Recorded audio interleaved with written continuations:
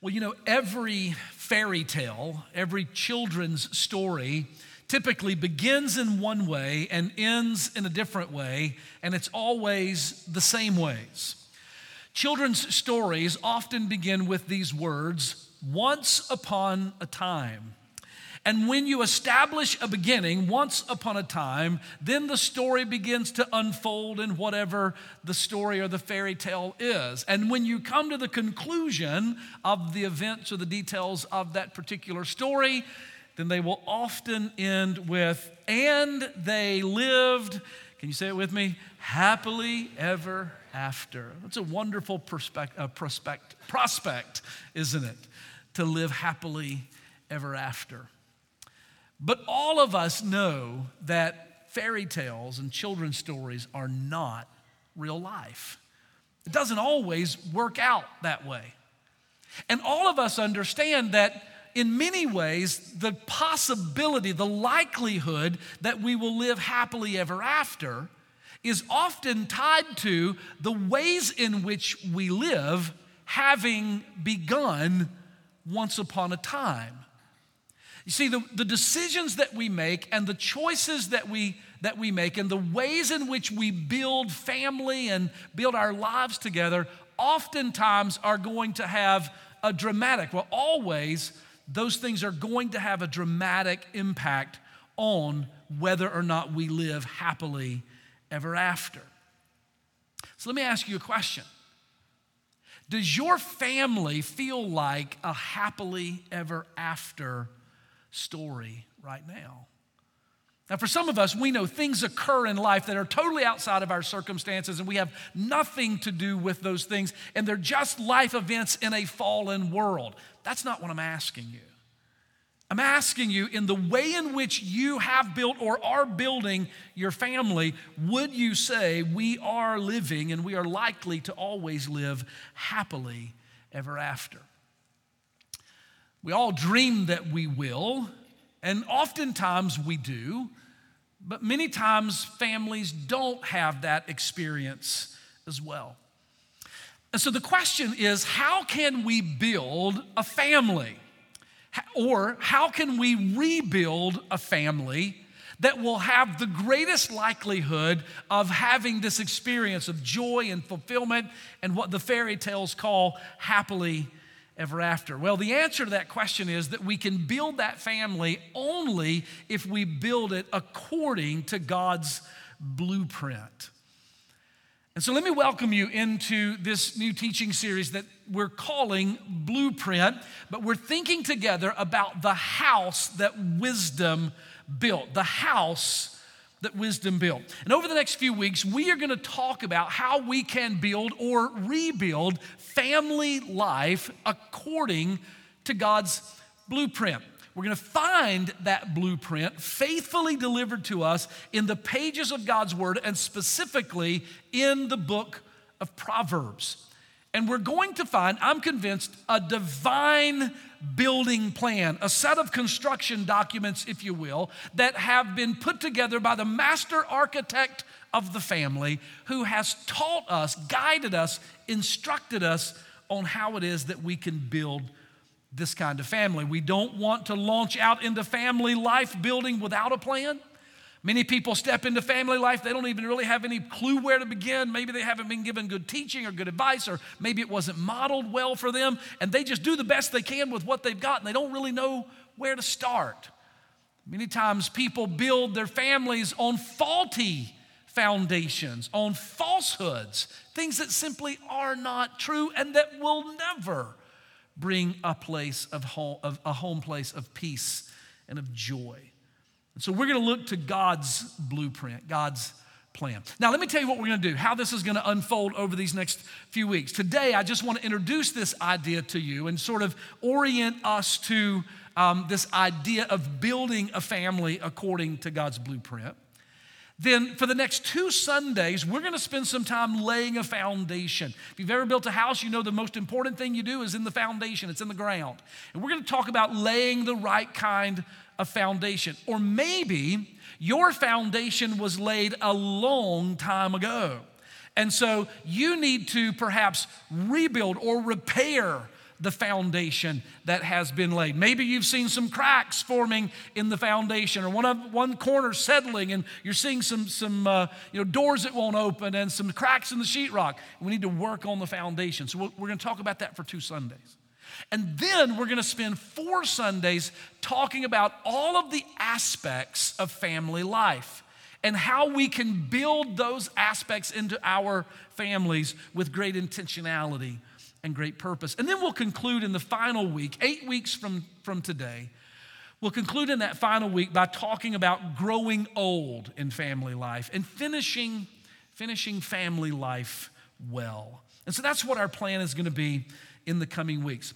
I said that I want to introduce this idea to you today, so can we begin at the most basic level? Let's talk about God's definition of a family. We're going to see this in a couple of different aspects, and so write the first one down, and then we'll see it in the scriptures. Let's begin by talking about the nuclear family. The nuclear family. This is the family created by God. You should understand that God is the architect of the family. The family is the very first institution that God ever gave to the human family, to creation. And He has determined what family is, or how it looks.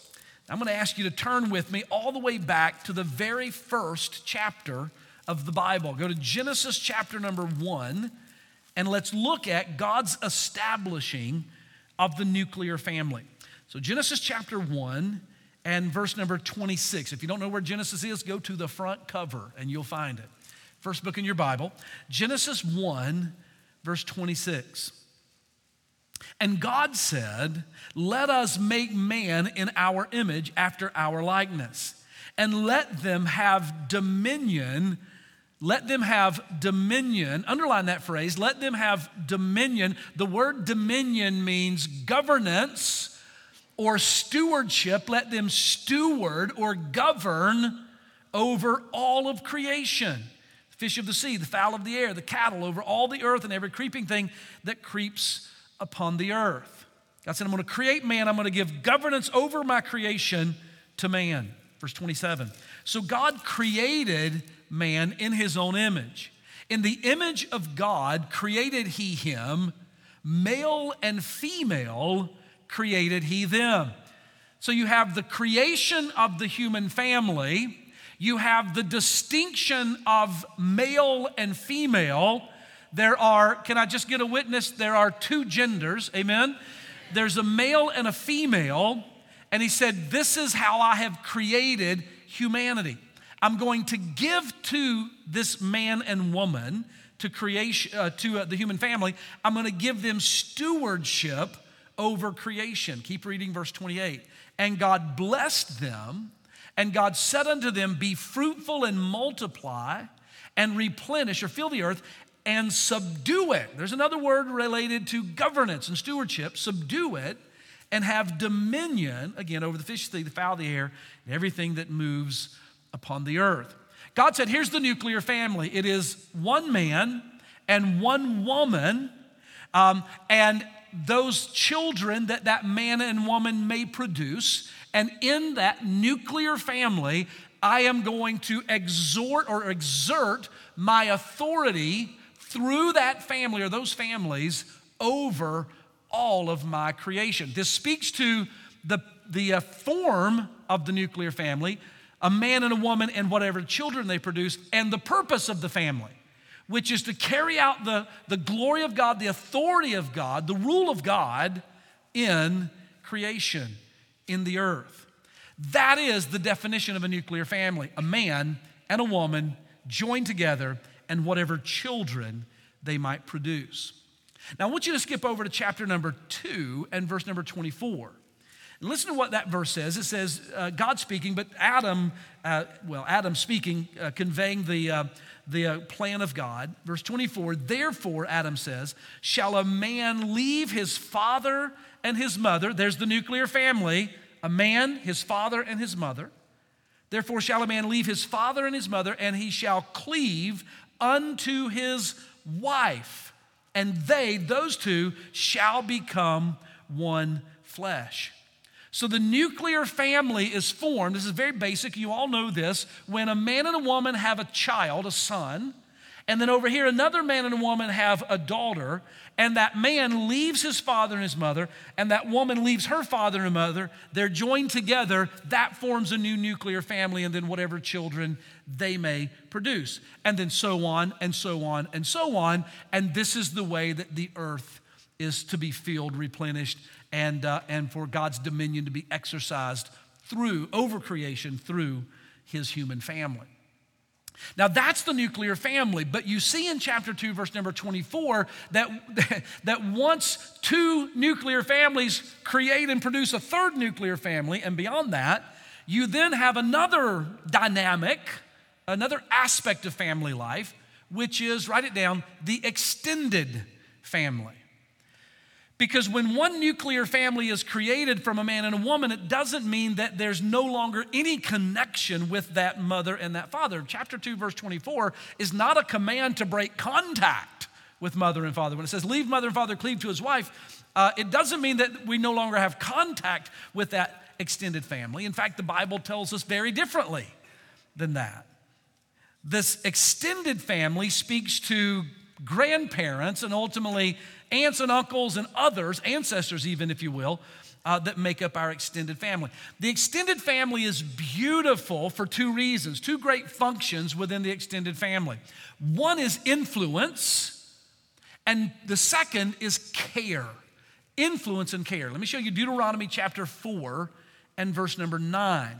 Listen to what is instructed by Moses in this passage. He says, only be on your guard and diligently watch yourselves so that you do not forget the things that your eyes have seen, and so that they do not slip from your heart as long as you live. Now stop right there. This is a moment when Moses is commanding the people of Israel that they are to remember what God has done. They are to remember that God brought them out of Egypt. They are to remember how the Passover lamb covered their lives and protected them from judgment, the blood of the lamb. They are to remember how God brought them through the Red Sea. They are to remember how God fed them manna in the wilderness and gave them fire by night and a cloud by day. They're to remember all of the things that God had done for them. And he says, don't let those things slip from your memory as long as you live. Why? Look at the end of the verse. So that you may teach them to your children and your grandchildren. Do you realize that in the extended family, grandparents, even great-grandparents, sometimes even great-great-grandparents have the privilege of taking what we have learned from the Lord and passing that influence on down, not just to our children, but to their children and to their children. It's one of the great privileges of extended family is the privilege of influence. I urge you to exercise it. And if you are a younger generation with extended family, I urge you to welcome the influence of your parents and grandparents into the lives of your children. It is God's divine plan that we would pass those things down. It's influence. But number two, it's care. God provides through the extended family care for us as we grow older. Now, I'm going to turn all the way over to the New Testament book of 1 Timothy. If you'd like to turn, I would invite you to meet me there. 1 Timothy chapter number 5. And I want to show you in verse number 4 what Paul instructs Timothy in regarding care of aging parents and aging family members. 1 Timothy chapter 5 and verse 4.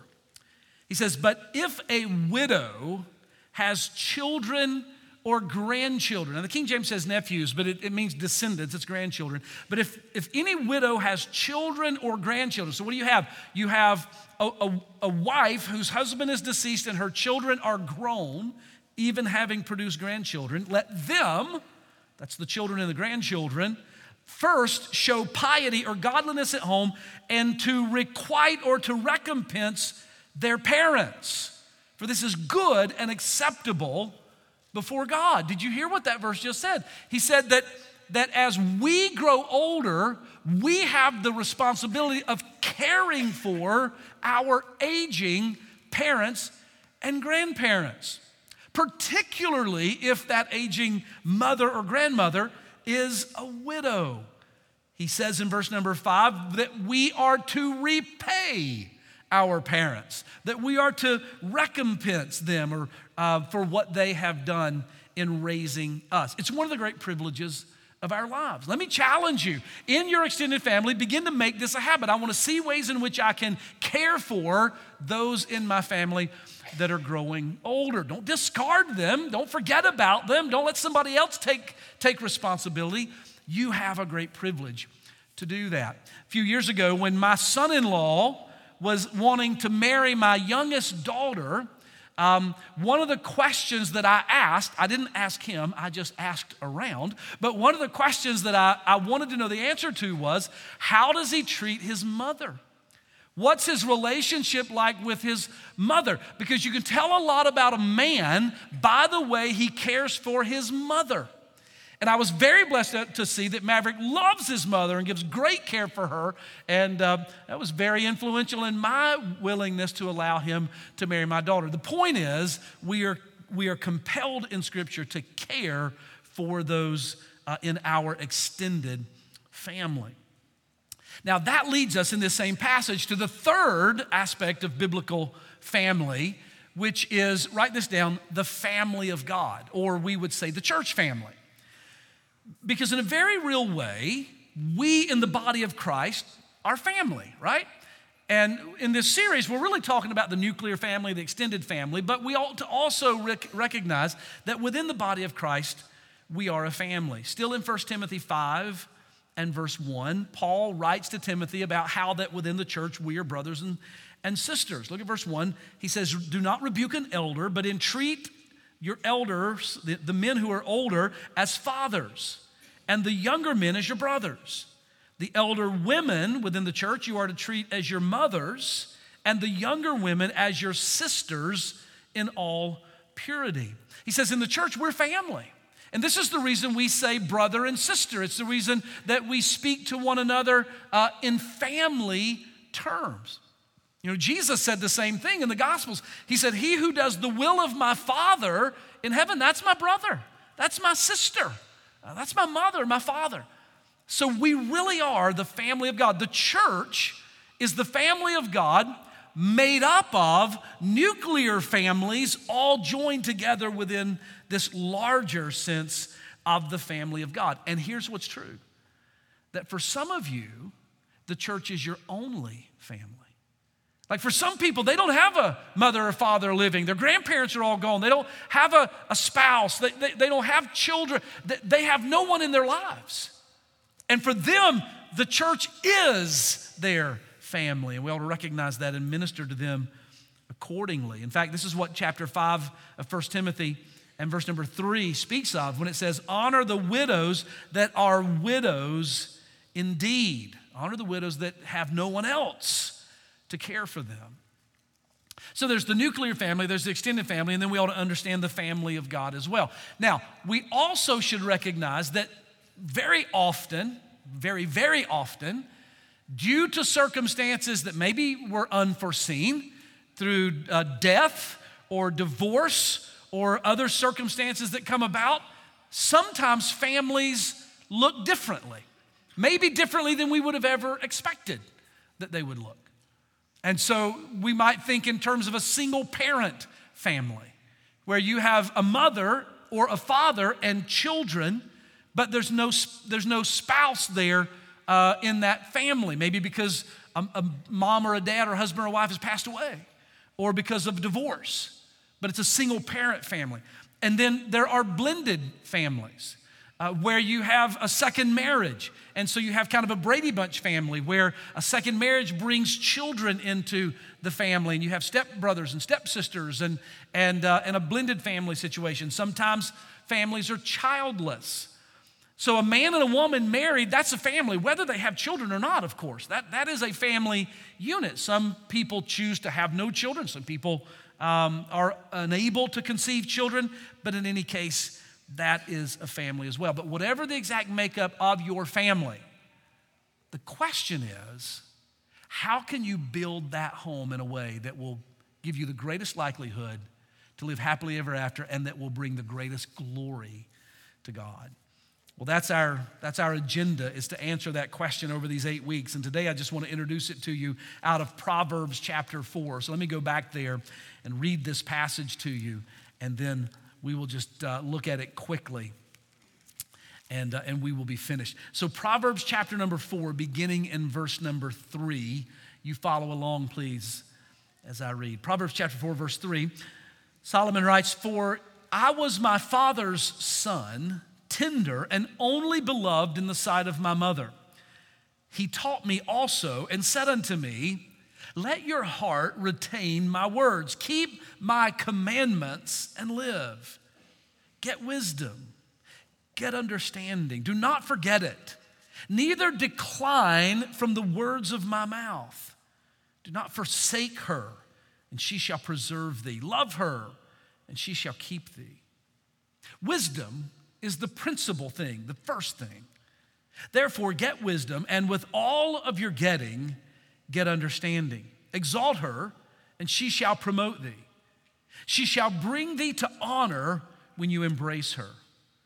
She shall give to your head an ornament of grace, a crown of glory shall she deliver unto you. Hear, O my son, and receive my sayings, and the years of your life shall be many. Would you allow me? That the years of your family life shall be many.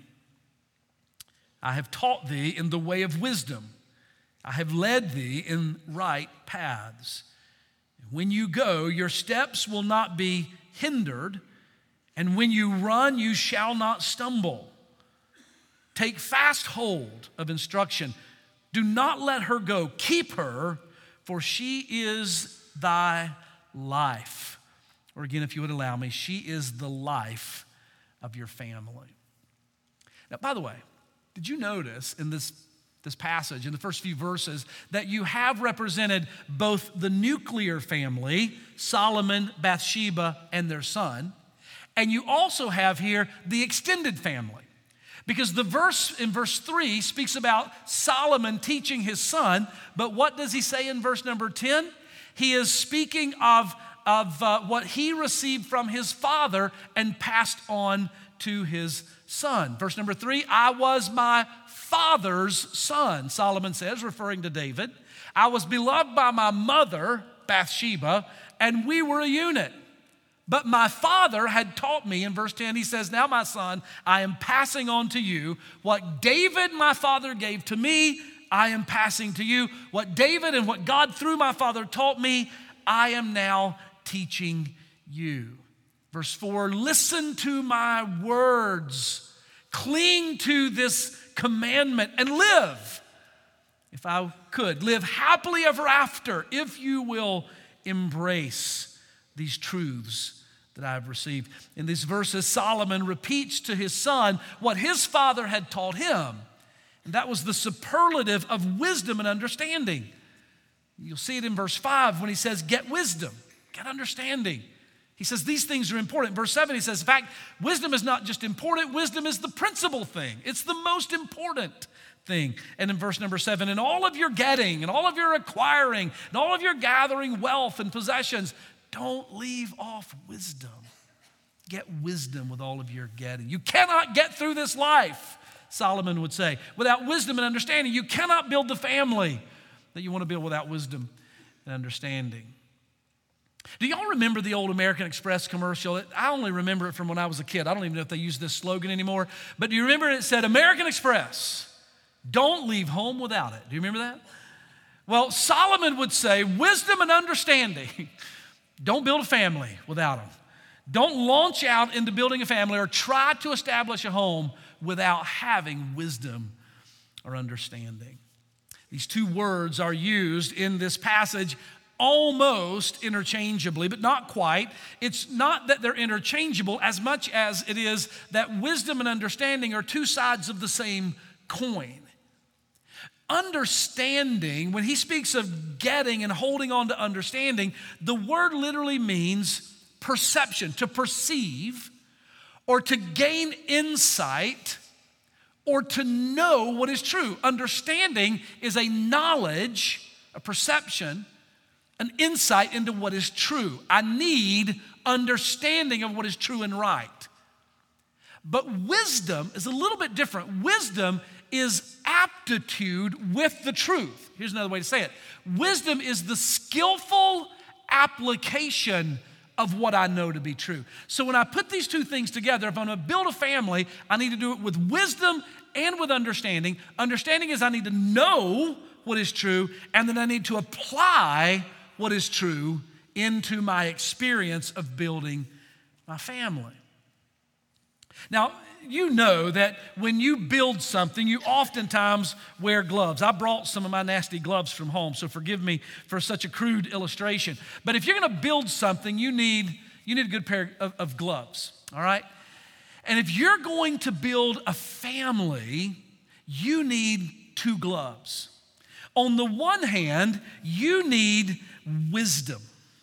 You need to be certain that the knowledge on this hand is being rightly applied with the wisdom of this hand. On the other hand, you need the knowledge of the Word of God, the knowledge of what is right and what is true. And so every person, every husband, every wife, every family, every couple, every mother, every father, every person who's building a home needs, on the one hand, to bring truth and knowledge and understanding to that process, but then they need to bring wisdom, aptitude with knowledge, bring wisdom to that process, and carefully let wisdom and understanding partner in building up the home that will bring glory to God. Does that make sense? You need to have wisdom and knowledge. And so you should be asking, where can I get the gloves?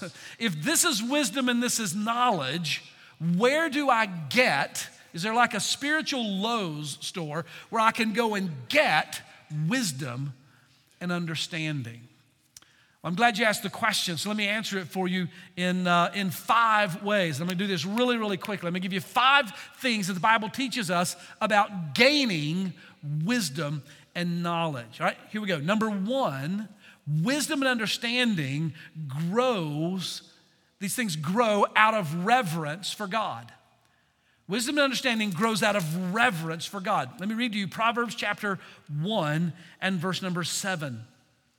The fear of the Lord, or reverence, worship of the Lord, the fear of the Lord is the beginning of knowledge. If you want to know where it starts, it begins with reverence for God. If you want to build a family with wisdom and knowledge, here's where you begin. Listen carefully. You begin by saying, Lord, you are the source of all knowledge. You created the family. You defined the roles. You assigned the purpose. Marriage and family is your creation, not mine. And so I need you, Lord, to guide me in this process. This is a humility with which we say, God, you know what's right. You know how to do this. I'm a rookie. I don't know how to do it. And I'm asking you to give me wisdom and understanding. Do you know who it is that you can teach nothing? It is the person who thinks they know everything. And we need to approach family life with a humility. It says, God, you created the family. You know how it should be built, and I want to follow you. The second thing about wisdom and understanding is that it's gained by pursuit. In other words, you have to want to have it.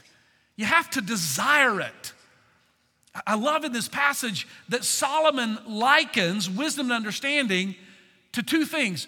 To a commodity that you would seek to acquire in all your getting, in all of your gathering of wealth, and going after these valuable commodities. Don't forget wisdom. Wisdom is the greatest commodity. You need that possession if you're going to build life correctly. He says, in all of your getting, get this precious commodity of wisdom and understanding. And then he also, secondly, likens wisdom to a wife that is treasured and that is to be held on to. Over and over, he says this, verse 6, verse 8, verse 9, verse 13. He calls wisdom and understanding her, and she will keep you. Hold to her, cherish her like a wife that you would cherish. Wisdom begins to grow in our lives out of reverence for God, and then we gain it as we desire it, we pursue it. Number 3, Wisdom is gleaned from the Scriptures. The Bible is the source of wisdom. The Bible is God's truth to us, and it teaches us what is right and how to apply what is true. Look at the opposite page from where you currently are looking at the text. Look at chapter 2 and verse number 6. He says, "For the Lord gives wisdom out of his mouth." Lord gives wisdom. Out of his mouth comes knowledge and understanding. If you want to know what's right and true and how to apply it in your life, then you will get that information from God's word. Paul said to Timothy in 2 Timothy chapter 3, verse 15, that the Scriptures are able to make you wise. In fact, one of the most convicting things that Jesus ever said was this: you do err not knowing the Scriptures. The mistakes that we often make because we don't know the Word, and we haven't gleaned the wisdom from the Word. Number 4, wisdom and understanding are sharpened by experience. We all know this, that as we live life, as we go through experiences, as we encounter difficulties and valleys and mountain peaks and everything in between, we grow in wisdom. Job said this, and Job surely had deeply painful and meaningful experiences in his life, and he said, wisdom is with the aged, and understanding is in length of days. Here's what's true. The older we grow, the wiser we become, or the wiser we should be becoming, because we've experienced some things. I hate to mention another commercial, but do you remember that commercial? I don't really watch that much TV, but do you remember that commercial? Which it's an insurance commercial that says, we know a thing or two because we've seen a thing or two. And so it is in wisdom. We endure some things, we go through some things, and we grow in wisdom. And then fifthly, wisdom and understanding are increased through prayer. Sometimes we need wisdom in a situation and we haven't lived long enough to have the wisdom. We don't have the experience. And so the Bible gives us a great promise in James 1 in verse 5. It says, if any among you lacks wisdom, do you? Do you need more wisdom and understanding in how to build your family or to rebuild your family? He says, if you lack wisdom, ask God. Oh, he's the source of wisdom of the ages. Ask him. He knows the answers. If you lack wisdom, ask God, who gives to all men generously without reproach, and it will be given. And so listen to me, family builders, those of you who long to have wisdom and understanding to put to the work, humbly ask the Lord. Humbly ask the Lord to show you how to build your family and seek his wisdom with all that you have. Search the Scriptures. Ask those who are a few years down the road from you who have gained some wisdom, and ask the Lord to help you and to give you wisdom that is even beyond your years. And if you will do that, you will have the blessing of building your family according to God's blueprint, or to rebuilding that family. Let me close by suggesting to you the difference that these things will make in our families. How will our families be different if we will go to this basis of wisdom and understanding and begin from there? Number one, jot this down. The Bible promises in Proverbs chapter 4 and verse number 6 that wisdom will protect our families. It's a beautiful verse in verse number 6. He says, forsake her not, that's wisdom, understanding, forsake her not, and she shall preserve thee. Love her, and she shall keep thee. He says if we will not forsake wisdom, if we won't relinquish wisdom, but rather if we will love her and endear ourselves to wisdom, then wisdom will step into our experience and create this guard. When it says preserve and keep, it means to set a guard around you. Like a divine police officer stepping into your family experience and guarding you from things that otherwise might destroy that family. If you will seek wisdom and hold tight to her, then it will preserve and protect our families. The second thing that Proverbs 4 promises is that wisdom will reward our families. This is verses 8 and 9, and it's almost too good to be true, it would seem, but it's a beautiful promise. Verse number 8, exalt her, and she shall promote thee. She shall bring thee to honor when you embrace her. So she shall give to your head an ornament of grace, and a crown of glory shall she deliver unto thee. He says if we will embrace wisdom in how we build our families, that those families that we are building, they will not be perfect. No family is perfect. But as we build them according to wisdom, then those families will be exemplary, bringing honor to God and being exemplary to other people. It says that she will bring you honor, put a crown of glory upon your head, or an ornament of grace. These things speak of winning the battle, winning the victory. And then lastly, if we will build our families on the basis of wisdom and understanding, the promise is that wisdom will prolong our family life. Wisdom will prolong our family life. How many families have been shipwrecked because of a lack of wisdom? How many families, having begun once upon a time with such hope of living happily ever after, because of poor choices, because of foolish living, because of a lack of knowledge or understanding, those families have ended up shipwrecked on the side of the road of life. And yet wisdom could have made the difference. I love verse number 10. Hear, O my son, receive my sayings, and the years of your life shall be many. The years of your family life, if I could say it that way, shall be many. Verse 13, take hold of her, take hold of instruction, let her not go. Keep her, for she is your life. Verse number 12, when you go forward in building your family, your steps will not be hindered. When you run, you will not stumble, for wisdom, verse 13, is your life. Build God's way. Can I just say to you what all of us know to be true? We know it either by positive experience or by negative experience. We know it because the Word of God tells us this, and just intrinsically we know this. It is that God's ways are the best ways. And when we build our family in God's way, then that is the best family that we can build. But I need to close by saying something that's very important for all of you on all campuses to hear me say. It is that a family that is broken in some way, or a family that is simply broken, is not necessarily evidence of a lack of wisdom on all counts. Because you can do everything right, and someone in that family make unwise decisions that can put you and your family in a place that you would have never intended to be.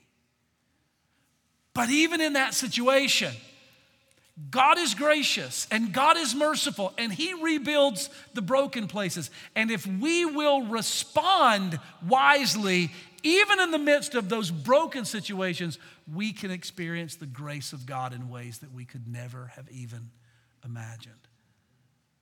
There are no perfect families. And every family has its struggles and its hurts and its hang-ups. But may God give us grace over these next few weeks to learn how to build wisely. The Sermon on the Mount, Jesus gave the entire sermon, and then the last thing He said was this. He said, now he who hears my words and does them, I will liken him to a wise man who built his house upon the rock. And the wind blew, and the rain came, and the floods rose, but the house stood because it was founded upon a rock. If you want to build a family that will stand, regardless of the struggles of life, regardless of the hardships, or a life that will stand even if someone implodes the relationships that you're trying to build, know this: God's ways are best. And so always follow them.